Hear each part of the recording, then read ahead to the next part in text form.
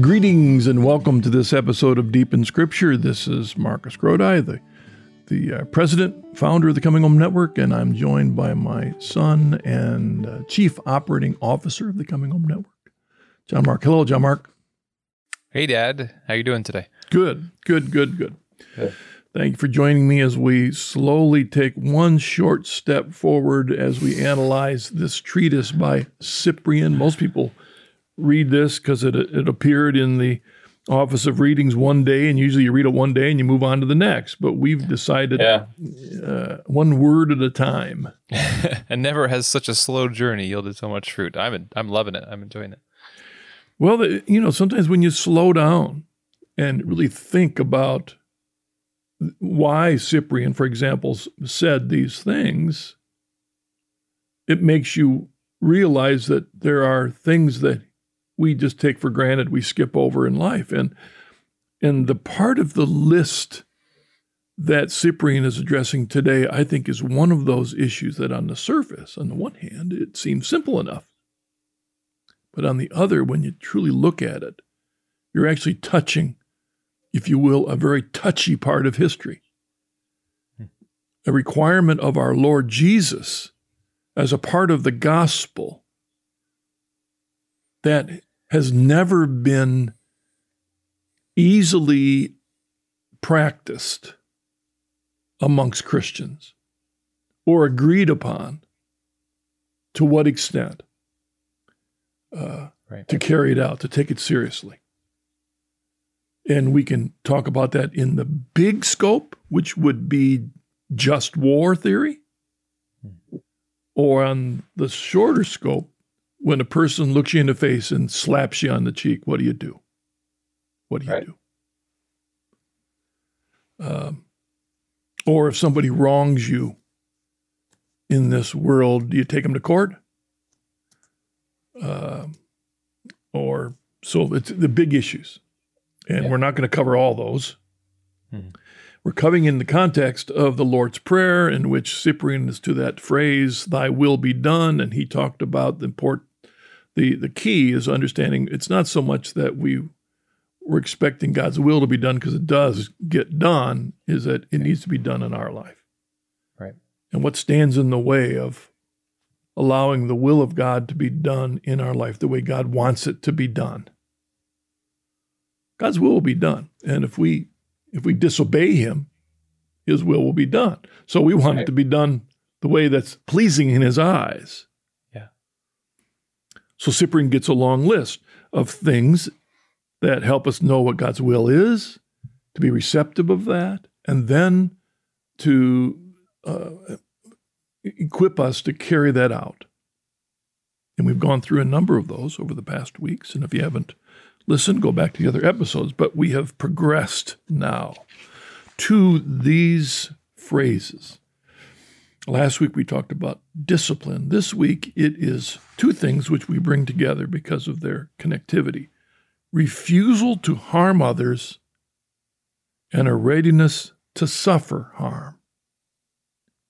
Refusal to harm others and a readiness to suffer harm. Now, John Mark, on the surface, that sounds simple enough. Right.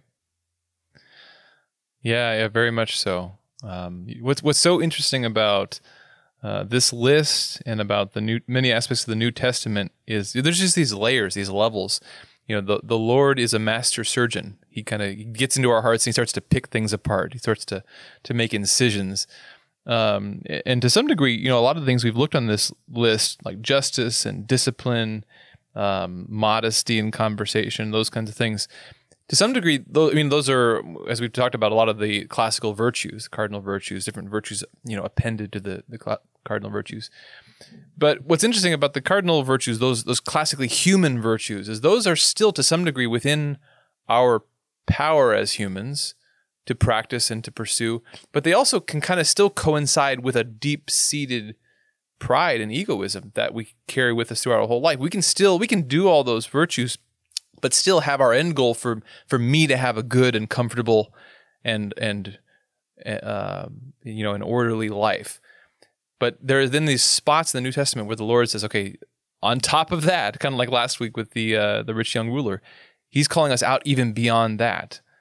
That now there's no place to hide anymore. That this is calling us beyond what's strictly reasonable in this world in terms of this life and our comfort and our prosperity in this life and even our ability to get along in this life. He's calling us beyond that into true charity, and then fleshing out what that really looks like. That's God's will, and how would that look like in my life? Yeah, when we discern God's will, we might be asking, who do you want me to marry, or what do you want me to do with my life, or what kind of career? Right. And like in the rich young ruler, Jesus says, well, time out. We got to go back to the beginning. There's some things that we all know we must do. Right. Well, the truth is, what we talk about today is a part of that list. Yeah. Refusal to harm others and a readiness to suffer harm. It's one of the biggest things they found puzzling about our Lord Jesus when he was tried and he wasn't guilty, but he let it happen. Right. He went to the cross. He could have called down his angels and he let it happen. Mm-hmm. And what does he say from the cross? Lord, forgive them, for they know not what they do. What does the first martyr say when he allows himself to be killed? Lord, forgive them. That's what Stephen said. We see this in the lives of the martyrs in the first 200 years, 300 years of the church. All the refuse to harm others and a readiness to suffer harm. That's the translation that's in the Liturgy of the Hours. Dr. Howell says, doing no injury and being able to tolerate injuries done to us. The fathers of the early church translation says, not to know how to do an injury and to be able to to be able to bear one done. Those are two sides of it, not reacting back and then receiving. This is tough. Yeah. And it's tough because for a number of reasons, not just the fact that it hurts, to turn the other cheek and all that, but that in the eyes of the world, it's foolish, right? I mean, that's part of the issue with Christ, allowing himself to be killed, is that with his disciples, sometimes we question, well, what's the point here? What's this going to accomplish? And that's where Christ calls us beyond to see this larger picture of love. If this life really isn't about this life, but about the bigger picture, even beyond this life, this is about not a finite game, but an eternal plan and a game and a destiny, then love takes on a whole bigger picture. Yeah, there's so many verses we can pull together in this. Actually, they come to mind. One that comes to mind is, "Revengeance is mine, saith the Lord." That's right. An Old Testament assumption that's part of the bricks and mortar of the foundation of this statement by Christ. "Revengeance is mine, saith the Lord." Well, what does that mean? And then how does that affect our lives? Well, that's what Christ was trying to say in his Sermon on the Mount. And so, as we've done in the past, we've thrown together a bunch of scriptures because of time. Let's kind of read through them, John Mark, and then make reflections as we move forward to get the whole picture of how do we flesh this out. And like I said, it really comes in the Sermon on the Mount. Let me read the first one, which is, these are the three sections which John Mark and I will read are places where where Jesus says, "You've heard it said this, but." Right. These are, "You've heard it, but." Yeah. 3 of them in a row. And these are part of our Lord helping his audience understand the deep, true meaning of the law that they've been trying to live their lives under. So in Matthew 5:21, he says, "You have heard that it was said to the men of old, 'You shall not kill, and whoever kills shall be liable to judgment.' But I say to you that everyone who is angry with his brother shall be liable to judgment. Whoever insults his brother shall be liable to the council, and whoever says, 'You fool,' shall be liable to the hell of fire. So if you are offering your gift at the altar and there remember that your brother has something against you, leave your gift there before the altar and go. First be reconciled to your brother, and then come and offer your gift. Make friends quickly with your accuser while you are going with him to court, lest your accuser hand you over to the judge, and the judge to the guard, and you be put in prison. Truly I say to you, you will never get out till you have paid the last penny. Well, there's much in that paragraph, but what he's saying is, it seems obvious, and even as I talk, I don't want to come across like I'm trying to explain to all of you out there what you should have known and you don't know, but I'm going to give you the truth. No, it's not so much that. If we look at this together, we see the reality of it, that not killing is not merely that simple act, but it's much deeper. It deals with our anger. It deals with our words, insults. And then whoever says, you fool, he's really getting at the unfair, critical judgment of a person, lifting ourselves up above someone. And he says, all that's wrong. Don't do it. In fact, he even goes on to say that make sure your worship, that you deal with this first. Because you stand before God in worship with a heart that's impure. Get it pure first. Take care of it. Right. Yeah, I love these. You have heard it said, but this winnowing process between maybe what we understood, but what's the deeper, more challenging aspect of it. And I love the distinction that begins to be made here between, again, the external and the internal. You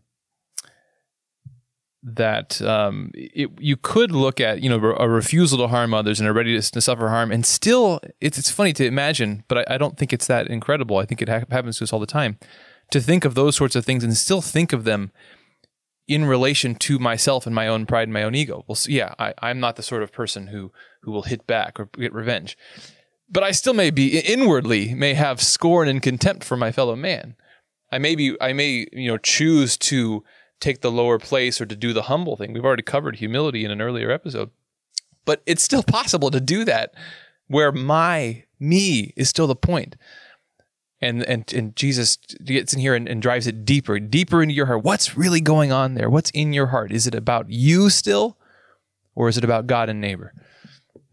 Yeah. This really calls for, as the great spiritual writers throughout the ages of the church have called for, a much deeper purgation. Yeah.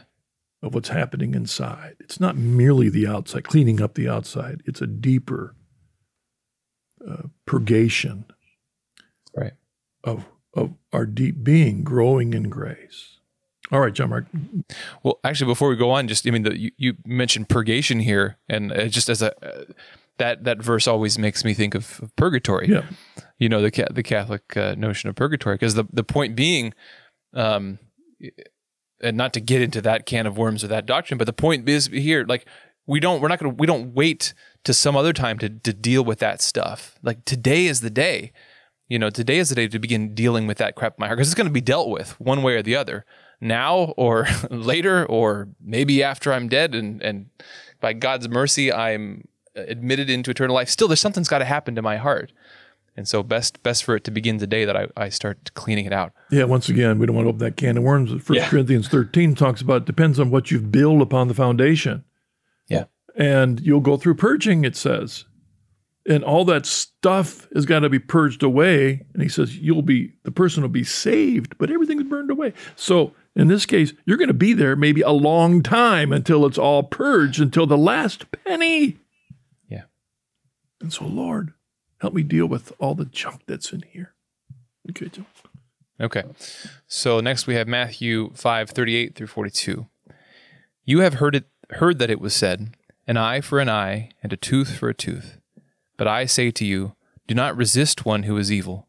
But if anyone strikes you on the right cheek, turn to him the other also.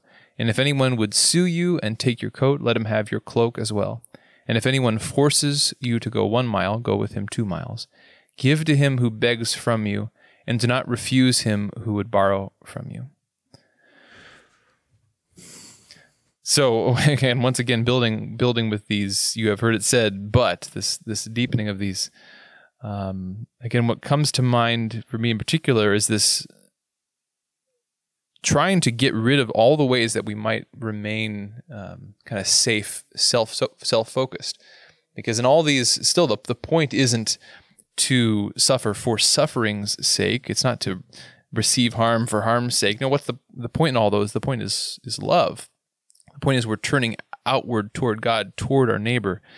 And that even these situations of injury, these situations of difficulty, these situations of inconvenience, because more often than not, that's what we experience rather than true persecution or anything. Even those are opportunities for us to turn outward and say yes to love, to God. This is probably one of the more difficult passages of the Sermon on the Mount for Christians throughout the ages.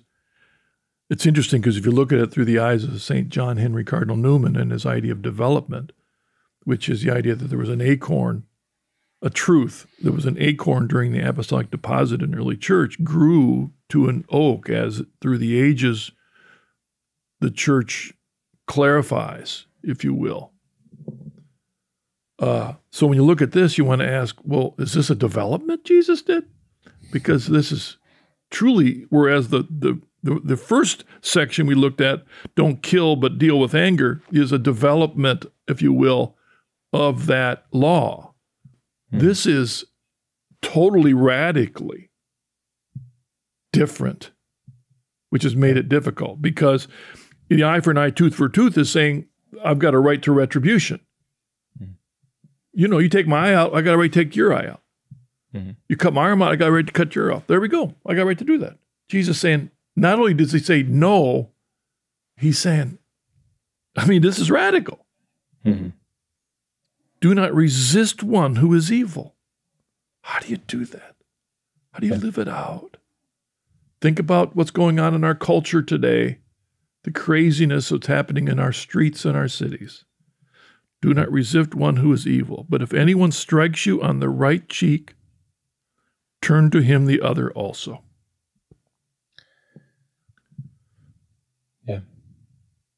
Yeah, you know, it connects a bit to what we were talking about a couple episodes with the justice and acts, mercy and deed distinction too, in the sense that, again, there's a calling here for us to go even beyond maybe what strictly looks like justice on the surface into mercy, into a charitable love that is kind of beyond us in some sense, but it's still based on justice. Justice is still the foundation. You know, and so like the old expression that he refers to, an eye for an eye, a tooth for a tooth, he's referring to a sense of justice. You know, an evil has been done. Something is due as a result of that evil. But on that basis of justice, he wants to build something even higher, something better, something beyond. And it doesn't abolish justice because, again, as he still points out, do not resist one who is evil. He's not explaining away the evil. He's not saying they're not evil. If they're injuring you, it's an injury. It's a wrong. An evil has occurred. But in spite of that, or above that, beyond that, transcending that, he's calling us to a higher response. Yeah. Recently in the Office of Readings, we've been reading from one of the earliest letters of the church by, it's been attributed to Barnabas. And if you go read what it says in there, and a lot of that has to do with what they were trying to live out in the book of Acts. You know, don't claim anything yours, because it came from God. That's why we share. They're all everything. And it's an idea of really trusting God at the deepest level of who we are. And I can tell you right now, as we talk about this, John Mark, I'm not lifting ourselves up as perfect. This is tough, which is why I think in many ways throughout the history of the church, this part of the Sermon on the Mount is kind of kept on the side. The truth is, I looked. These verses aren't in the catechism. You know, why doesn't it deal? It doesn't even mention an eye for an eye or tooth for a tooth. And what do you deal with it? Because it's tough. It's tough. It's in the social teaching of the church, how to live it out. Right. But this is tough. Yeah. You know, when a country attacks ours, what do? And the church has struggled with that, and that's where the idea of just war comes from. That there is a place for defending ourselves. There is a place for protecting our families. There is a place for even protecting our stuff. Mm-hmm. But how do we define it? How do we live it Right. out? That's Yeah. tough. And then, there's also the distinction to be made there, in some sense, if someone shows up to harm my family and I defend my family, I'm trying, I should be, if I have a pure heart, which I don't, but ideally the person of a pure heart would want to stop an attack, both for the sake of the people being attacked as well as for the soul of the attacker. I want to put a stop to both of those, to prevent a grave sin committed. It's a different situation when I am personally being attacked. Then I have a whole lot of more latitude to say, you know what, I'm going to go a whole lot further and suffer and endure and pray for this person. Yeah, we have the most radical example of that is Ignatius of Antioch, who's in his 7 letters. He's on his way, he's captive and on his way to Rome to martyrdom. And Right. he has all kinds of places where he could tell, so stop this. He says, I'm accepting this. Yeah. Don't stand in the way. I'm accepting what's come my way. It's up to the Lord. Mm-hmm. It's up to the Lord. And there's so many other ways to go win this. Another example, Right. when you're in even Barnabas, in the letter of Barnabas, he talks about, to not do abortions. So there we have probably the late first, if not early second century, as long as we had the Didache, same thing, don't do abortion. Well, how do we interpret that today? If you have a mother who's pregnant and is dying, what do? Well, you can't go in and kill the baby, but you do what you must to save the mother. And if in the process the baby dies, that wasn't the intended act. Right. And what's behind that? Behind that is refusal to harm others. Right. That's the foundation of that. Yeah. And one thing I'd say here too, especially for any listeners that are maybe looking at this from outside the Catholic Church, I think if you're interested in this stuff or have questions about this stuff, I think you'd be really surprised at how much there's a rich tradition of digging deeply into the theology and the philosophy of this, and Thomas and others. You'll find a lot of satisfaction for exploring the nuances to understand this stuff within the treasury of the tradition of the church. Yeah, and I didn't mean to say that the Catechism doesn't talk about this in many different ways. I was just surprised that the very verse we're looking at aren't there. What? So I found that interesting. Let's go on to the next one because of time. And this is the next you've heard, but it's in Matthew 5:43. You have heard that it was said, you shall love your neighbor and hate your enemy, but I say to you, love your enemies and pray for those who persecute you, so that you may be sons of your Father who is in heaven. For he makes his sun rise on the evil and on the good, and sends rain on the just and the unjust. For if you love those who love you, what reward have you? Do not even the tax collectors do the same? And if you salute only your brethren, what more are you doing than others? Do not even the Gentiles do the same? You, therefore, must be perfect as your heavenly Father is perfect. And I included that last line in our quotes here because that is the context of that statement. To be perfect as your heavenly Father, perfect means this love and praying for even our enemy. What came to my mind as I was thinking about that was I think it was in the 3rd century of the church, there was a great plague that was killing thousands in Rome. And of course, that was during a time of persecution off and on of the Christian church. And what you found was that the Roman doctors and the Roman leaders were running as fast as they could out of Rome to save themselves. But the Christians stayed to help those who were sick, loving those even who were persecuting them, to be channels of God's love to them in their life, even if It meant themselves dying of the plague. And the rest of the story, as Paul Harvey would say, is that after the plague was over, the church grew leaps and bounds. Why? Because the poor who had survived the plague said, these are the guys that stayed to help us. Their God must be real. So the way we treat others is a message about our God. Yeah. Which is the foundation of this very thing. Yeah. All right, Summer. Yeah, one of the things that always comes to mind with this verse, what a funny little quip from G.K. Chesterton was that our Lord calls us to love our neighbors and to love our enemies because oftentimes they're the same people. And I think about that, especially in today's world. There's a part of the Screwtape Letters, Lewis's Screwtape Letters, where he talks about at his time, where the media wasn't nearly as advanced as it was in our time, still with people reading the newspapers and listening to the wireless, the radio, and all that. He was pointing out it's interesting that we can even get into a place where we actually hate our neighbors, but love kind of the imaginary enemies out there somewhere. So, we hear many people have quipped, I love humanity, but it's the people I can't stand, that kind of a thing. This verse, on the one hand, it seems fantastical, take us away from, obviously, love your neighbor, but hate your enemy. He's calling us beyond that. But in a reverse way, it also gives us the practical steps forward in the sense that if we really look to the people, who is my neighbor? Well, he's the person that God has put in your life. Those people that you didn't necessarily choose, but they're there. The people in your family, the people that you live beside, the people that, you run into in the grocery store and the market. God has put those people in your lives, and we often disregard them. So that loving the neighbor is then also the stepping stone for learning to love my enemy. If I love that person, the person God's in my life, then I become more and more prepared to love even the person that's difficult, even that person who's a persecutor. Yeah.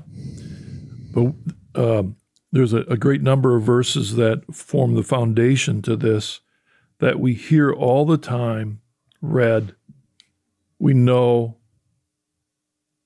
and we quickly recite them, say them, and say, yeah, but the truth is behind these verses is this very demand of Christ. When we say love, for example, love the Lord your God with your heart, mind, soul, and strength, and your neighbor as yourself, this is what Christ means, is refuse to harm others and a readiness to suffer harm. That's a part of that love with our neighbor.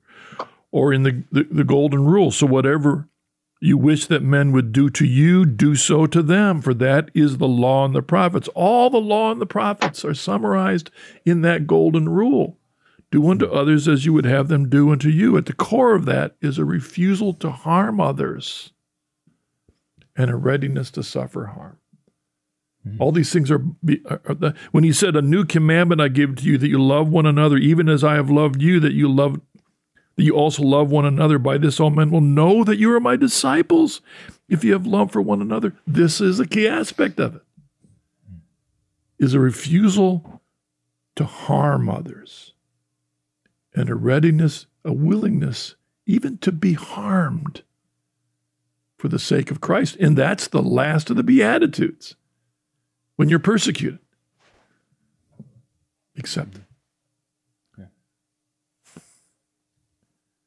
Yeah. Maybe one more verse, Mark, if we can. I know we're running out of time a little bit, but I'd like us to keep going. Why don't you? Because this one particularly is contemporary. If you take all the theoretical stuff we've just talked about, well, this cuts to the core of what's a major industry in our civilization, if you will. Sure, this is 1 Corinthians 6, 1-8. When one of you has a grievance against a brother, does he dare go to law before the unrighteous instead of the saints? Do you not know that the saints will judge the world? And if the world is to be judged by you, are you incompetent to try trivial cases? Do you not know that we are to judge angels? How much more matters pertaining to this life? If then you have such cases, why do you lay them before those who are least esteemed by the church? I say this to your shame. Can it be that there is no man among you wise enough to decide between members of the brotherhood? But brother goes to law against brother, and that before unbelievers. To have lawsuits at all with one another is defeat for you. Why not rather suffer wrong? Why not rather be defrauded? But you yourselves wrong and defraud, and that even your own brethren. Yeah, so we have, getting into some of these actual, concrete, practical things that were happening in the early church, people causing offense or defrauding one another, and then going outside of the brotherhood, outside of the church, to seek secular legal counsel to get restitution, to get this justice. And what a failure of witness for the church when that kind of thing happens. When even, it's so funny, just, jumping back to the verses we just read, you have heard it said, you shall love your neighbor and hate your enemy.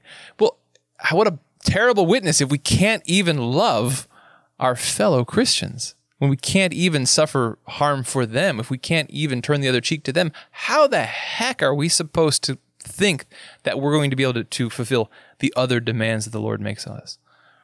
Yeah, what's interesting, a number of things, of course, but what's interesting is how these seemingly simple statements by our Lord, they were hard enough when the people of his day heard them. They were hard enough. Right. But in many ways, because of the technologies that have so changed our world in the last 200 years, it has made these things even more complicated in ways that, if somebody does something to us that harms us, and we get a call from a legal firm that says, you have very strong case to take that person to court, and I can get you I can probably get you a reward of $2 million for that. That's tough in today's day, because we live in that soup of how to do it. We've gone beyond our time that we wanted to set, John Mark, so I'm going to even go on just a little bit more, because there's so much we could talk about. But I just wanted to bring this up because the church has affirmed the fact that sometimes our separated brethren might be better at certain things than we are as Catholics. It doesn't mean that we're bad at it, but because of the way our separated brethren have sought to follow the Lord, guided by the Holy Spirit, that they've emphasized certain things that maybe we need to say, Lord, maybe we need to be more like that. And for example, the church has talked about our evangelical brothers and their love for Scripture. Right. Benedict has pointed that out, Pope Benedict. So lots of things. And what struck me is in this particular area, the Christian tradition that rises to the top is the Mennonite and Anabaptist. And they live around us out here on the farm. The Amish are not far down the road. And many people wonder, well, what is it that sets the Amish and the Mennonite apart? And of course, they're different. They've evolved over the 400 years, 500 years since they were started during the Protestant Reformation. But what was it that set them apart from the other reforming groups? And one of the issues was they didn't agree with infant baptism, so that's why they were called Anabaptists, because they believed that once you accepted Christ, then you're baptized. They saw that as a fulfillment of Scripture. But the other issue that was maybe most significant was this very issue. And they saw this issue worth dying for. And what I've pulled out is in 1632, which you think about is about the time that the American colonies were being established, when the Pilgrims were coming here in 1620, and they were escaping from not the Catholic Church, but they thought they were escaping persecution from the Anglican Church. They were separatists from the Anglican Church. And during that 1600s, a lot of the Protestant groups that were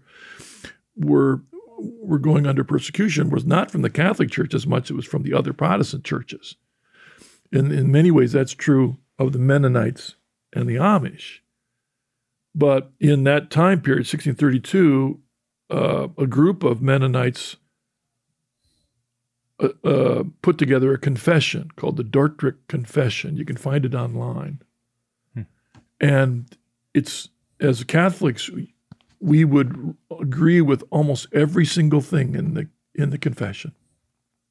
And so we can see in that the work of the Holy Spirit. But let me read what the Mennonites and the Amish believe about revenge. Here's what it says. As regards revenge, that is, to oppose an enemy with the sword, we believe and confess that the Lord Christ has forbidden and set aside to his disciples and followers all revenge and retaliation, and commanded them to render to no one evil for evil or cursing for cursing, but to put the sword into the sheath, or, as the prophets have predicted, to beat the swords into plowshares.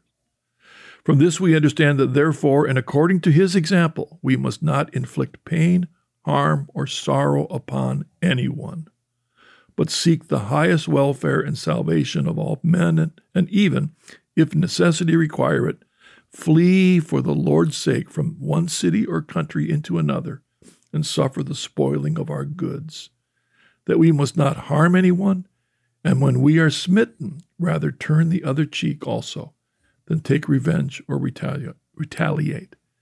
And moreover, that we must pray for our enemies, feed and refresh them whenever they are hungry or thirsty, and thus convince them by well-doing and overcome all ignorance. Finally, that we must do good and commend ourselves to every man's conscience, and according to the law of Christ, do unto no one that which we would not have done to us. Now, in the confession, they have footnotes for every one of those statements, because what they're trying to do is take the words of Christ and then live them out. And it's a real challenge in how we live. And the example of it, where many of us will know that, 4, 5, 6 years ago, you may have heard in the news that there was a horrible incident in an Amish community in Pennsylvania when 17 little girls were massacred in a school. When a non-Amish man went in with a gun and killed 17 little girls. It made all the news. During that time that we were hearing it happening around the country, all the massacres in schools. But what so struck the public and the news and even other Christians trying to understand was that the Mennonites, I can't remember if they're Mennonite or Amish, forgave the man completely, helped his family, expressed all kinds of letters of forgiveness to the family, and prayed for the man. And it was an amazing example. And many people said, how could they do this? And you know what the answer of the Mennonites, Amish was? Isn't this what Christ called us to do? Wasn't special. This is what Christ called us to do. Which, the reason I bring this up is it's as if they were going all the way back to Cyprian and saying, Cyprian said it because our Lord said it. Then why aren't we saying it and living it out? Yeah. Any thoughts on that, John Mark, before we close? Well, it just, on the one hand, it makes me grateful for the Holy Spirit working even amidst our divisions. Because again, like I am the first to stand up and say that my life is impacted by what the Holy Spirit has done in the midst of division, through you as a pastor before our family was Catholic, and the many converts we've talked to, the many people on the journey, the many great witnesses. So I'm so grateful for this example of this confession, and that you told that story before, and it's such an impactful one. It also makes me, on the other hand, grateful to be Catholic, because then we do seem to run into conundrums. Like, obviously, if we dug into many of these pieces, we get into conundrums, and it's easy to get carried away with the conundrums and to miss the challenge. What's a good thing about being Catholic is the church holds these examples up, and sometimes even in tension. We've talked about that a lot, the both ands that the church refuses to simplify or explain away. We have saints who were warriors, soldiers, kings, people who were responsible for defense and exemplified virtues of courage and attack.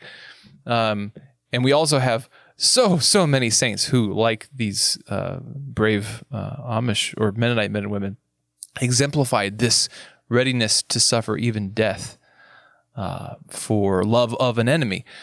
And so in holding these truths together, we can try to navigate that path for ourselves to figure out what is that most challenging, otherworldly path that God is calling each of us to. Yeah, it's a journey. And so we see these examples both in the church as well as how the Lord has worked outside the church. And we pray, Lord, help me be more like Christ. Right. Especially when a difficult situation comes into my life. Yeah. May I have the grace to do God's will. That's what Cyprian's is all about. May have the grace to do God's will in this situation. And as St. John Paul II said, I wish I could quote him directly, but he says, when we see the truth outside the church, it is a trajectory towards unity. Yeah. Because it affirms that there are separated brethren. Right. Because of their love for Christ, their desire to serve Christ, because of the work of grace in their life, they are separated brethren. It's sad that we have to add the word separated. And it's because our trajectory is by God's grace to work towards unity. Yeah. All right, John Mark, thanks for joining me today on this reflection. Thank you. Yeah. Always a joy, a challenge. And those of you for listening, thank you for joining us. Again, we're if anything, we're just scratching the surface on all these issues that we talk about. We look forward for your thoughts and critiques or comments. You can do that on the website. So once again, thank you for joining us, and God bless. We'll join you again next week. Deep in Scripture is a production of the Coming Home Network International. To hear more episodes, view our full archive of written and video conversion stories, participate in our online community forum, and more, visit chnetwork.org. You're also invited to explore free membership in the Coming Home Network and receive support on your own Catholic journey. Again, visit chnetwork.org for more information.